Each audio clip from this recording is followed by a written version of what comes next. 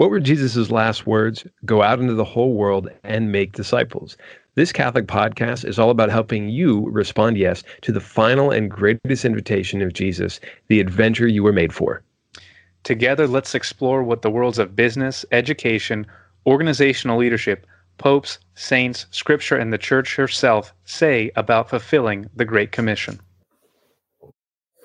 All right, folks, we're going to take kind of a different approach with this episode. We usually go over different things that, practical things that can help you in ministry. But Dan and I want to just take an episode to just talk about the joy of doing ministry, right? Some of you folks that listen, maybe you've been doing ministry for a long time, involved in other things, you've got those favorite memories. It's important to ponder those things and treasure them, like Mary pondered in her heart the things she saw in Christ as he grew up and recalled those. In our ministry, we need to do that.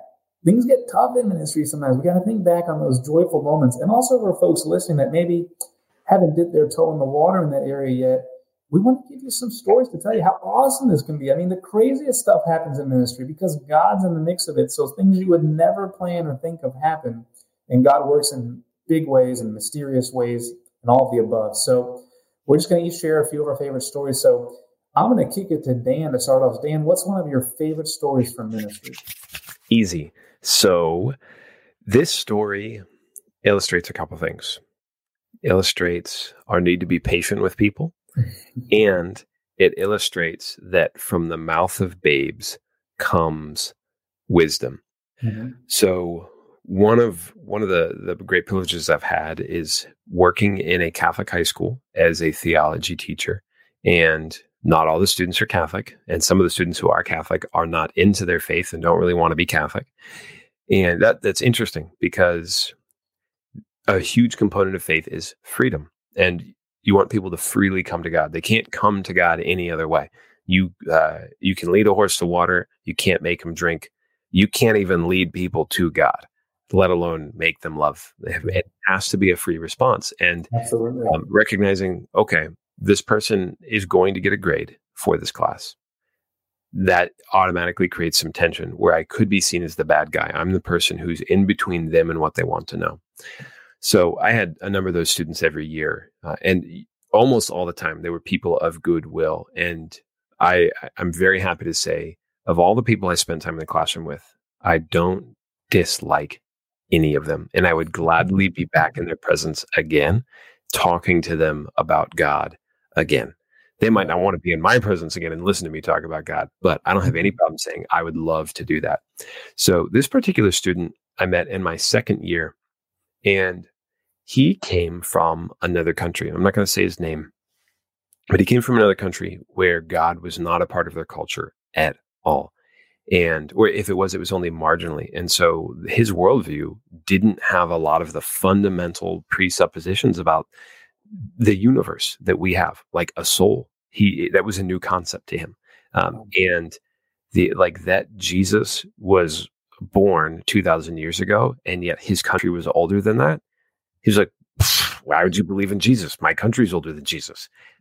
And things like grace, he'd say things like, how does God use grace to help you? Ooh, and it'd be like, all these things we take for granted, Yeah, because, exactly. Wow. Yeah. And the beauty of that was that he was helping me to analyze my own assumptions about the faith and helping me to explore these things deeper. So I said, be patient, and from the mouth of babes comes wisdom. And so early in that year, I remember we had a study hall period. So I would go to the library and I would moderate this, and some students would just come up and chat, and other students would want to work with me and study. And he would come up every single session to have me explain things more. And he really wanted an A. It was just part of who he was. He wanted everything. He wasn't satisfied with a low A. He wanted 100. And if he could get extra credit, if he could get 3 points extra credit, he wanted 103. And so he spent all the time. Sometimes he would spend the whole study hall talking to me and asking me to explain things more. And it was a gift. It was a huge gift. And there were times when I probably had grading to do. Like looking back, I do not mind one bit that I didn't get that grading done during study hall, and I had to take it home because I got to share the faith with this young man. Mm-hmm. And it got to one point later in the year. This was probably March or April in a school year. So at that point, everything's like you're on the downhill stretch, or the home stretch. A lot of people are just kind of like checking the boxes, getting ready for summer vacation, getting the students ready for final exams. But we were talking about the passion, death, and resurrection of Jesus and what that means for us. And there's plenty of passages in Scripture. One that comes to mind is the end of the Our Father, where we are encouraged to forgive as Jesus forgives. And we're told, if we do not forgive as Jesus forgives, we will not be forgiven. So there's the parable of the unforgiving steward. And of course, right there in the Our Father, forgive us as we forgive those. And this young man heard this, and he took it seriously. And this is, so from the mouth of babes comes wisdom. Often we take things for granted. We hear components of our faith, like the Beatitudes, and we accept them and just say, oh, ho hum, of course. Yeah, blessed are the poor. Blessed are those who are persecuted. No, like nobody says that. Nobody really thinks that. Nobody thinks you're blessed when you're persecuted. Nobody thinks you're happy and that you should be rejoicing. And he heard that and he pushed back on it because he really wanted to know. He was starting to believe, and he was starting to have a lot of respect for Catholicism. Yeah. So he said, I hear you telling me that if I am to follow Jesus, then I have to forgive people, right? He said, yes, that's correct. And he said, so if someone kills my mother, I have to forgive them. Mm-hmm. I said, yeah, that's correct. And he said, I can never be a Christian because I can't imagine forgiving someone who killed my mother. Mm.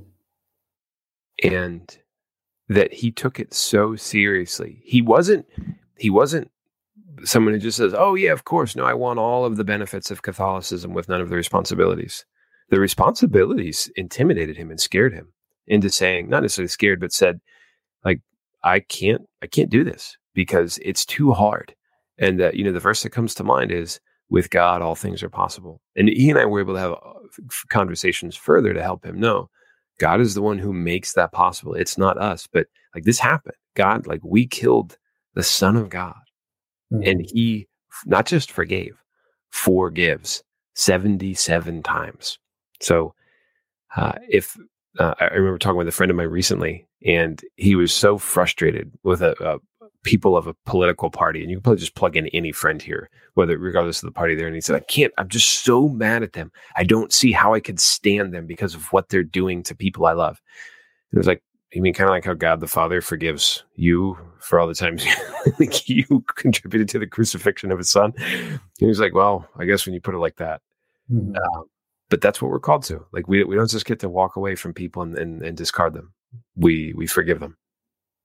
Yeah. Well, I think your story makes me think about, we have a lot of us, if we're in catechetical ministry or youth ministry, we have kids coming to us, and some of them are really asking these questions inside, to not take it for granted the time we have with them, to plant those seeds. As even as St. Paul says, some are called to plant, some to water.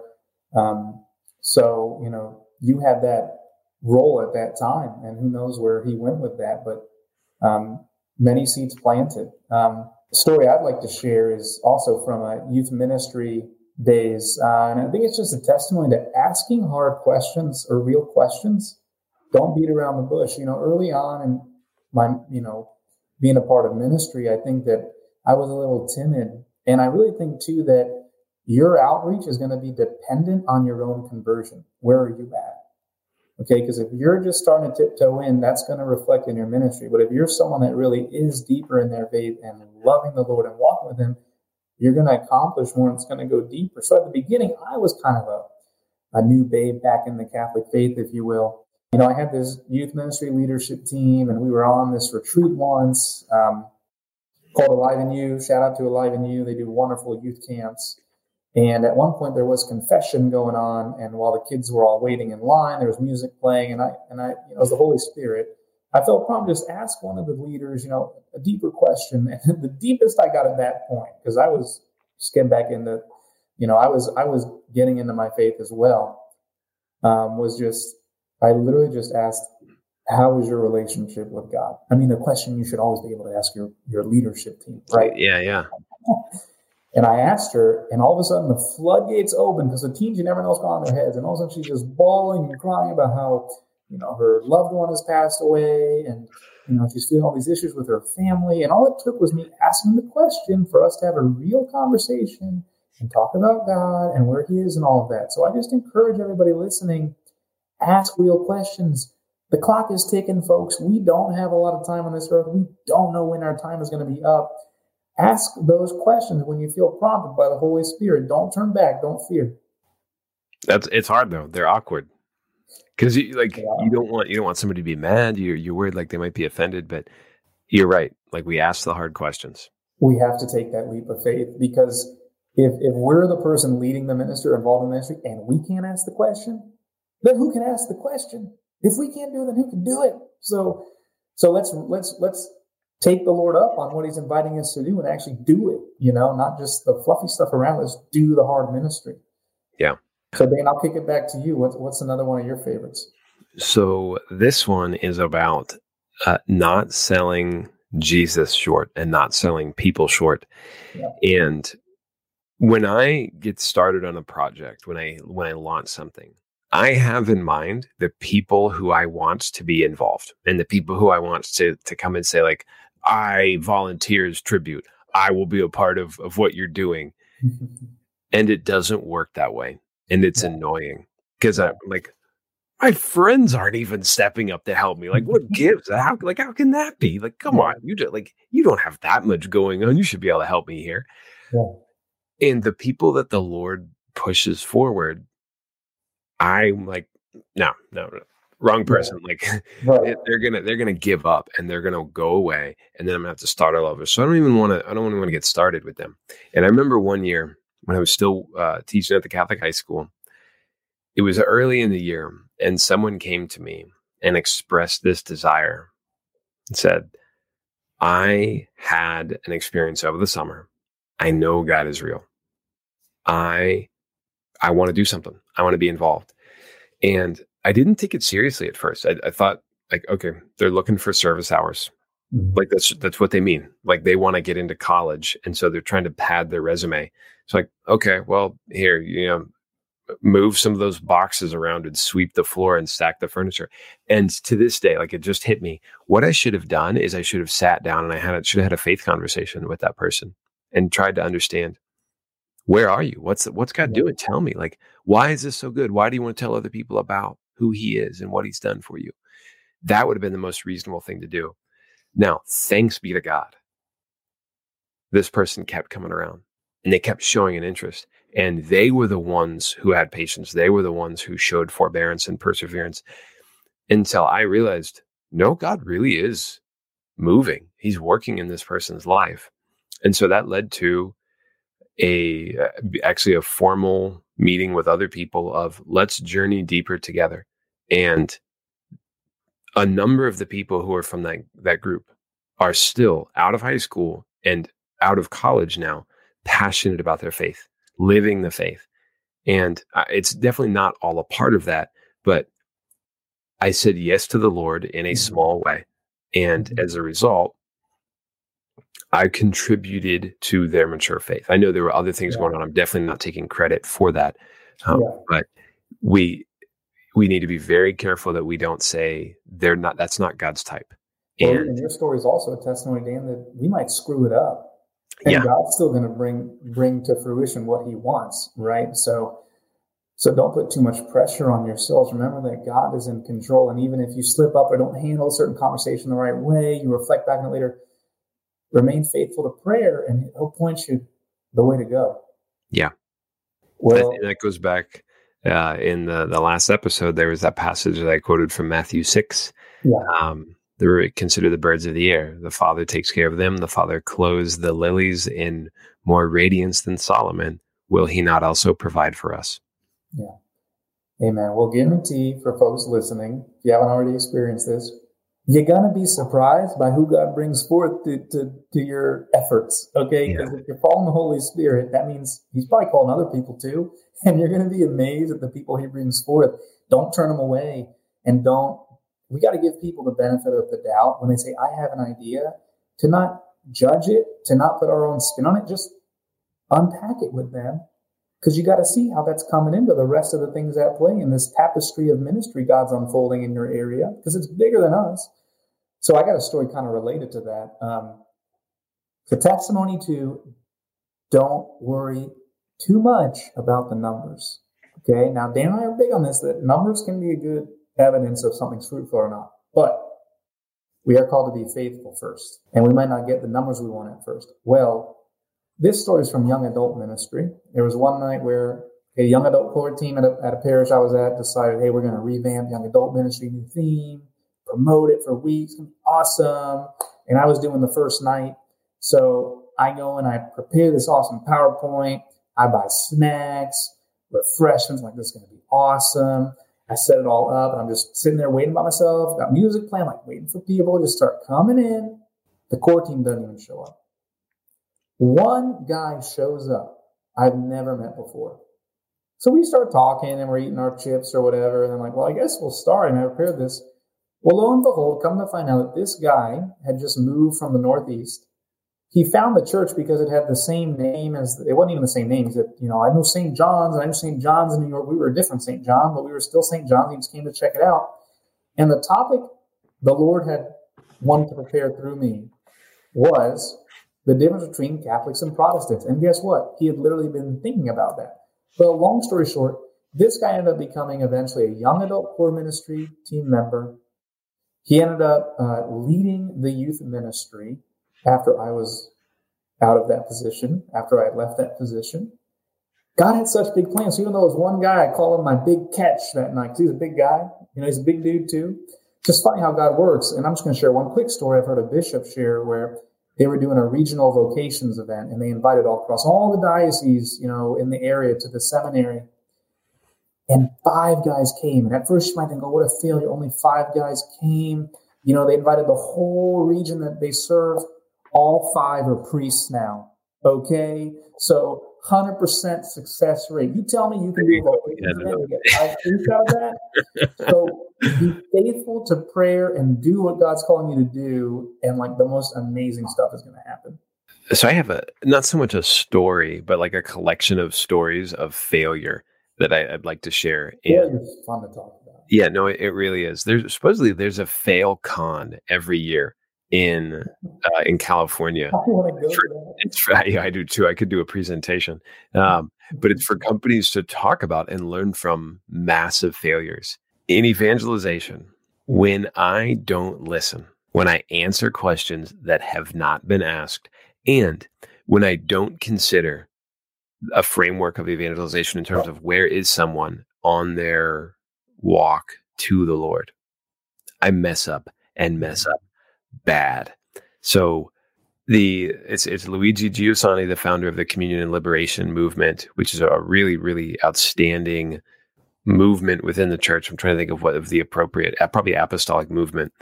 He was a priest and brilliant evangelist, brilliant apologist for the faith, in the same way that C.S. Lewis was for all of Christianity. But he had this line: nothing is more unreasonable than answering a question that hasn't been asked. Mm-hmm. And I can't tell you how many times I have thought to myself, like, We've all done that. Yeah, I've just read this great book. I can't wait to tell people about, like, I was reading this obscure chapter in St. Thomas Aquinas' Summa. Like, let me tell you. Well, because it becomes about us. It's our own pride, and we think, I'm going to fix this person. It's like they didn't ask to be fixed, and you don't even know what's wrong with them, and it's not your job to know what's wrong with them. So anyway. Yeah. It's like a doctor who, if you walked into to see that doctor, had one prescription for everything, or told you. In fact, we've probably all gone to a doctor that was a little bit like that, or heard of it, and we thought, I'm never coming back to you again, because you didn't listen at all. Like, you never took your head out of the sky or out of your computer or your phone or your notebook or whatever.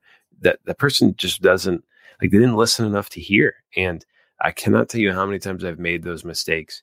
Say, if there was like one single thing that we could do to evangelize better, it might be, other than just being holy and loving better, but listening and really learning to listen well without judgment to what someone else is saying. And that doesn't mean that we, like, someone could tell us, like, I committed a serious crime. Like, that's not what I'm talking about here. Like, we don't need to get into an argument with them at that moment about every little detail of what they're saying, but we listen, like, what are they saying and what are they really crying out for?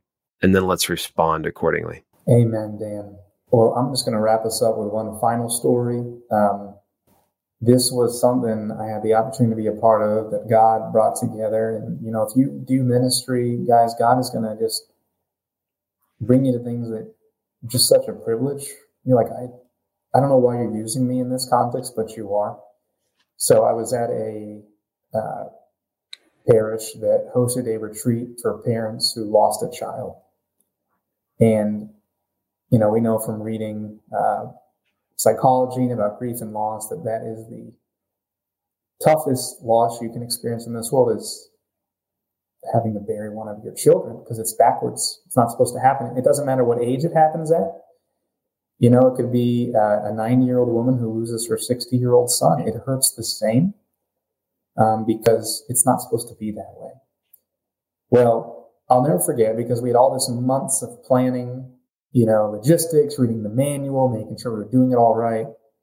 And all these parents had gathered, and we knew they had gathered from around the state, really, all these people with this common pain that only they knew. And I remember in the chapel, we were getting ready to do the opening prayer. And I walked into the chapel, and the music is playing, and I see all these parents that have come, and they all have lost a child.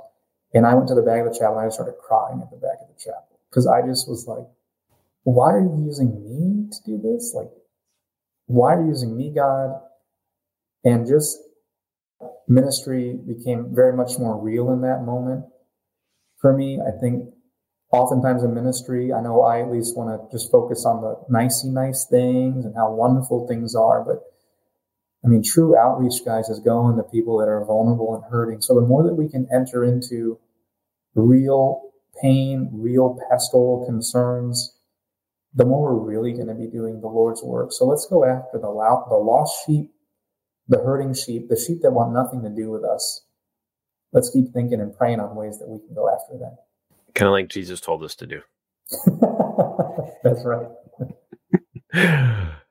Alrighty. And so one quick little shout out. If you are listening and you are not employed by the church, these messages are still for you. Like, we have you in mind. Like, we're not thinking like we're only talking to DREs and youth ministers. We're talking to them. We're talking to every single person who every Catholic, because every Catholic has a mission of evangelization. And this podcast is just about how can we do this better. So if you work for the church, if you work for a diocese, if you work for a religious order, if you work for a charity, for a nonprofit, for a missionary organization, if you are Catholic and you work for Jesus Christ because you know this is what he's asked you to do, thank you so much. This is for you.